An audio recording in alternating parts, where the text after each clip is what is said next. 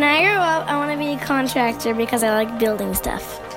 When I grow up, I want to be a stunt double. I want to be a YouTuber. Hey, Sean, what's the last thing you did online? Okay. Oh, I bought an indoor watering can for my houseplants from a large home improvement retailer. And how was that? It was easy and quick. I didn't really think about it, to be honest. Well, let's think about it now. Imagine all the options and potential paths you could have taken at each step, from searching for the product, then reading the reviews below, to adding the product to your cart, choosing curbside or delivery, and finally paying for the thing. It's interesting when you think about it that way. If systems to complete tasks aren't designed and developed well, it could make completing a relatively simple goal, say like buying a watering can or doing your online banking, a lot more complicated and frustrating. That's where UX designers come in. We're talking to 3 design professionals who will outline the range of cool career paths available in this field. Welcome to WorkShift. The UX design is a huge opportunity, and it's growing. Potentially, it's growing so much that, as I'm saying, like now we're starting to do a big difference between UX research or UX design. You even have people who specialize on only being mappers, like people who only map the systems, process designers, system designers. That's all part of the UX design. That is starting to fragment into different specialties, right, within the UX world and field. Digital disruption, The gig economy, artificial intelligence, Robots! and now COVID-19. What does it all mean for you? I'm Sean McEwen. I'm Ray Harapal. We're exploring the future of work and changes you can expect to see at your job. We'll tell you how this massive digital shift could change your career and what you can do to adapt, evolve, and thrive. In this episode, we find out why UX designers are in growing demand in the financial technology sector and in other areas. And we find out why this is a great career path for young design grads just starting out and for the person who's mid-career and looking to make a shift. We're talking to Xavier Massey, a program coordinator and professor at George Brown College's School of Design. Xavier's career spans 30 years with a focus on design in technology. And we're also speaking with Ana Rita Morais, chair of George Brown's School of Design. She holds a doctorate in communication and culture from Ryerson University, and she's an expert in mobile media. We're also talking to Peter Sicard, partner and founder of Tuesday Afternoon Media, a multidisciplinary design firm in Toronto that specializes in enterprise learning solutions. There were always plenty of online options for, well, everything. But now that the in-person element of many services is on hold due to the pandemic, you may be paying more attention to how you use systems and services online, from buying groceries to reviewing onboarding materials as a new employee. Cue the user experience designer. So, what exactly do they do? As Xavier Massey explains, a lot. That's a very good question. Actually, that role started a very long time ago, but we didn't call it user experience designer. It started with the need of understanding context. So when you were in front of a client that had a request of either creating a new service to plug into their systems in existing systems or renovating one of their existing systems, the first thing you need to do is understand the context and understand how the system works. And what I mean by system here, I do not necessarily mean automatically IT, information technology systems, but I'm talking about the different interfaces and touch points. You know, if you're talking to a retailer, you might have some point of sales outside of a pandemic that would still be open.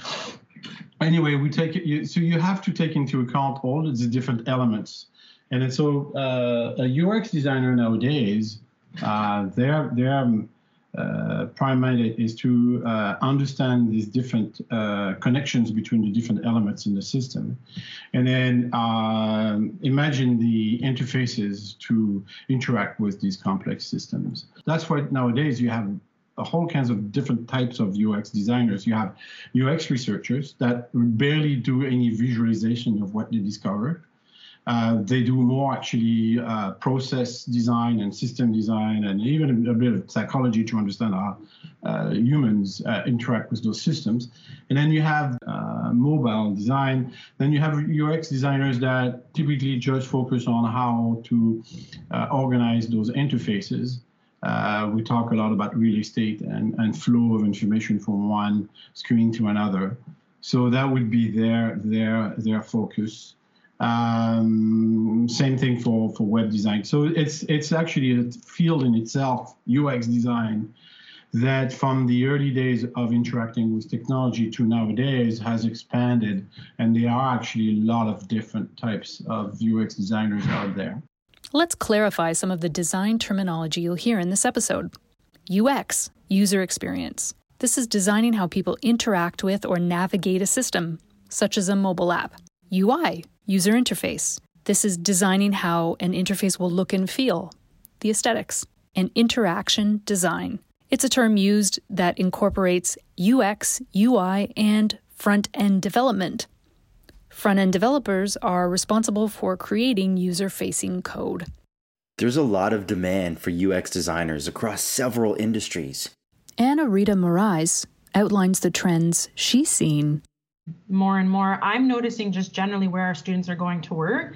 And there are a ton of students that are going to in-house design teams, like particularly in fintech, actually. So like all the big banks are hiring, ranging from graphic designers to UX, UI designers, strategic designers, design thinkers, design researchers. So there's quite a few, I think, like moving more towards in-house as opposed to going to agency. But I think that's really just contingent on sort of what the corporate initiative and strategy is for each of these folks. Here's Xavier. You have an RBC, for example, like 3-4 years ago, bought an independent agency right off the bat and then integrated it into their corporation. The great thing is they didn't even bring them in the tower. They left them in their funky little Queen Street West studio. Loblaw, the group created their own digital entity called Loblaw Digital, and they're hiring hordes of those UX designers. Home Depot has about, I would say, 12 of my students. And their last time I checked, about a year ago, their interactive department was like 75 people. You know why? It's because they discovered that their website is now starting to create more and generate more revenue than some of the stores combined. So, I mean, you cannot, especially in COVID-19, as the numbers of transactions online have exploded, you can see that not only it puts a strains on those systems, but also in this day and age of people not being able to give feedback also about their experiences online, you take that into account and then streamline, simplify your services so it's even easier to use than ever before. So yeah, absolutely. UX design is a huge opportunity, and it's growing potentially. It's growing so much that, as I'm saying, like now we're starting to do a big difference between UX research or UX design. Mm-hmm. You even have people who specialize on only being mappers, like people who only map the systems. Process designers, system designers. That's all part of the UX design.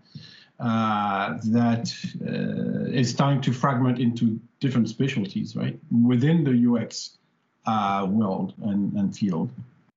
Here's Peter Sicard. Peter is partner and founder of design firm Tuesday Afternoon Media. And to put it in the industry perspective, I think why some of those teams are growing is the value has gone up, like the perceived value of UX design.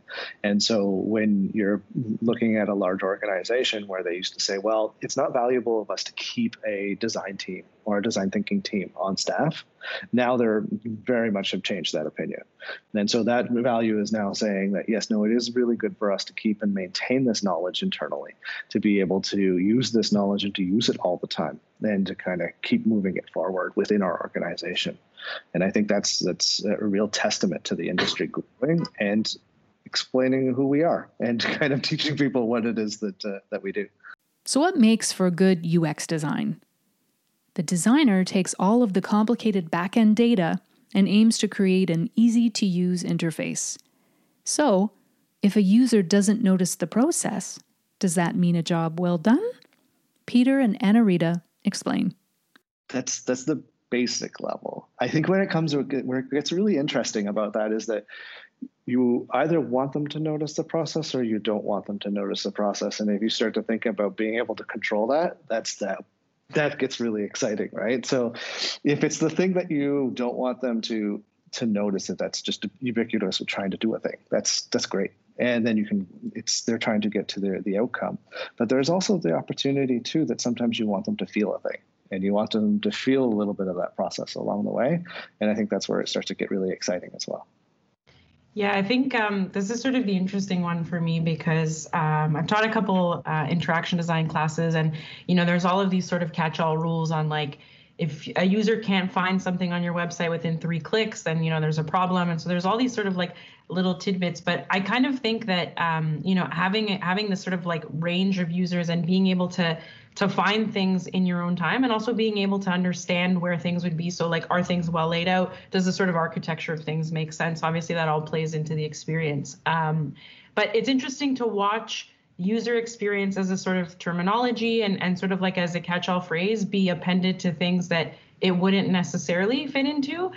I went to a virtual walk-in clinic this morning, which was in total 23-minute experience between like making the appointment, seeing the doctor, and getting the prescription to the pharmacy, which I thought, this never happens. This is like, why can't everything be like this? So I thought that was like pretty incredible. But, it's kind of like we're taking things around like customer service and like services and generally talking about them, as a user experience. And because my experience was virtual, there's sort of some level of like, well, I was a user appended to a website. And so you kind of start to use this terminology thereafter. But I think something that's interesting that comes up quite a bit, like just like for me in my own research, but generally with the interaction design students as well, is like you kind of want the interface to become invisible. And if it does that, in a seamless way, then you've kind of succeeded. And I think that that gets really interesting when you start to talk about sort of trends in VR and augmented reality and sort of just generally, how we sort of perceive the device and what it allows us to do takes on this really interesting idea when what you want it to do is sort of become invisible and vanish. So I think that this idea around, the positive user experience and, it ranges everything from sort of like the ergonomics of something to the dexterity and how well you can kind of fumble through and find information. But it's becoming, I think, more and more prominent, and probably more so now that folks are working from home and learning from home and really doing everything from going to the doctor to sort of attending events and exhibitions online. So it seems like it's really a part of our everyday vocabulary. Here's Xavier. And the last thing you want is this complexity to be visible to your users. You want your users to think that, wow, that was painless. I mean, that was so easy to use. And a good experience like that will actually create retention and will have a business value to those corporations. So that's why they want those people, they want those designers to be able to look at those systems and say, there's something that doesn't work here. We could do a shortcut here. Actually, there's a rabbit hole here that's going to be too deep. So we need to simplify this. So that's what a UX designer does. Being forced to move completely online resulted in some positive developments in the industry, including improved tools for prototyping and collaboration. Anna-Rita, Peter, and Xavier outlined disruptors and developments that have staying power in a post-COVID world. Just thinking a little bit about the sort of areas of 3D and AR and VR. So, I think that 3D has sort of experienced quite an interesting boom with the pandemic, just generally lots of cultural heritage institutions sort of scanning their collections so folks could visit them virtually, which I think is great. VR is a bit more challenging. I think a lot of VR is tough because, one, it's expensive to own your own device at home. And then also right now, I think that there's obviously not a lot of folks going out into public and going these sort of like arcade style places or the VR places where you can go and experience something. So I think a lot of that is just generally contingent on what the market is allowing. Augmented reality has seen like a super impressive boom, obviously, since Pokemon Go.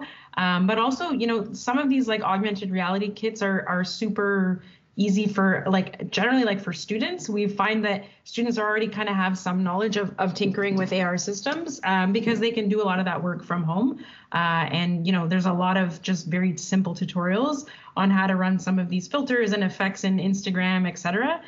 So I think that's kind of, becoming a bit more popular. And as you have folks kind of tinkering with this and talking about this and understanding that the scope of how it works, I think it kind of makes things move a lot quicker. And I think it makes the role of the sort of UX designer or the experience designer a bit more interesting and a bit more robust because they tend to have more of these tools in their toolkit, right? And so one of the things that we've really noticed, again, with the pandemic is that students have way more access to different kinds of tools, methodologies, and approaches, because now they're learning, how to work remotely, how to work collaboratively in a remote environment, and just generally, what the shortcomings of that can be, and also what the sort of upsides are. So that's something that definitely we've noticed.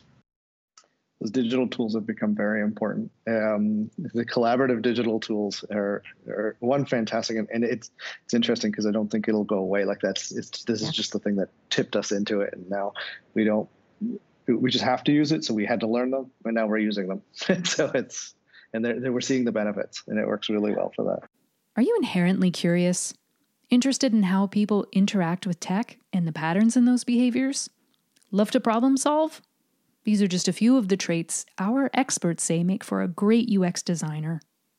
I'll give you an example. 2 years ago, I had somebody who was a teacher in the public system, and now she is a curriculum designer for a digital company that delivers curriculum online, right? So, so they learn a new skill, transform it, and then apply it to their first career that they had. So, and then some people would do it with a total different mindset of changing entirely their career. So for these people, what I would say that keep an open mind, be very curious. I would say that there's a lot of students in interaction design that come back as sort of second career. Not necessarily that they've worked a ton and then they're coming back. Sometimes that is the case, but often we have students that have done, like a psychology or sociology bachelor, and then they come in to sort of get a bit more specialized. And I think for a lot of folks, that want to get into interaction design or user experience design, a lot of them really like to work with people, or they're generally curious about patterns around human usage. And so I think for me that one is definitely really paramount. I think someone that is, willing to pay attention to the details, but also the bigger picture, like doesn't lose sight of the bigger picture is really important in this area. Having a sort of well-versed idea around design principles doesn't hurt, but that's also stuff that you can learn, right? And that's stuff that the program teaches. But generally, for me, it's really about someone who has some empathy, really wants to understand why users engage and why technology can be used as a sort of tool to help make things a bit better. It's that curiosity, that mindset of curiosity. When you mentioned that there's people coming in from behavioral sciences, and I'm just like, that's amazing. That's exactly what we're looking for, right? That's where it kind of, we attach to people. You have to be curious about the people. You also mentioned the word empathy in there. And so when we were talking about like just creating an interface that works, it's kind of like a universal design kind of situation, and that kind of empathy to get to know your neighbor in every single format and every single way that we can kind of imagine the human experience to be. We start to get into where there's problems that we can actually be of service, right, in interaction design. It's time to take a look at the future want ads. Yes, kids, listen up, because these could be the jobs you'll be applying for when you grow up. In this segment, we ask a guest to outline a job they think should exist in the future. Okay, Xavier Massey, what have you got for us? How about a tech healer, a tech therapist? What will this person do? When I started in this field, I could still open a computer and tell you exactly what the different parts of a computer were. I could tell you how they were functioning. I could still tell you how an interface was made and how a system was built. Now for our students to be at that level of knowledge that I was 30 years ago, it's a whole new ballgame with AI and complex data flows and data sets that are getting bigger and bigger, and data transfers that are actually more complex. It's another thing. So I hope that the future designers will be able to keep up with this level of complexity and at the same time develop a healthy relationship with technology, which I think we need to teach, not just within the world of design, but as a general practice. I think we need to teach healthy relationship with technology. What kind of education would be required for this job? Because I think you need to understand sociology, you need to understand psychology, and you need to understand technology. So those are three skill sets that are quite important to have. I don't think you will find them in one normal career right now, career path. That's a wrap on this episode of WorkShift. What did you think? Want to share your thoughts on this episode? Email us at workshift@georgebrown.ca. Get in touch, and we might share your thoughts during our next episode. This podcast is brought to you by the fine folks at George Brown College. We want to thank Xavier Massey, Anna Rita Morais, and Peter Sicard for sharing their thoughts with us. It's the end of your work shift. Thanks for listening.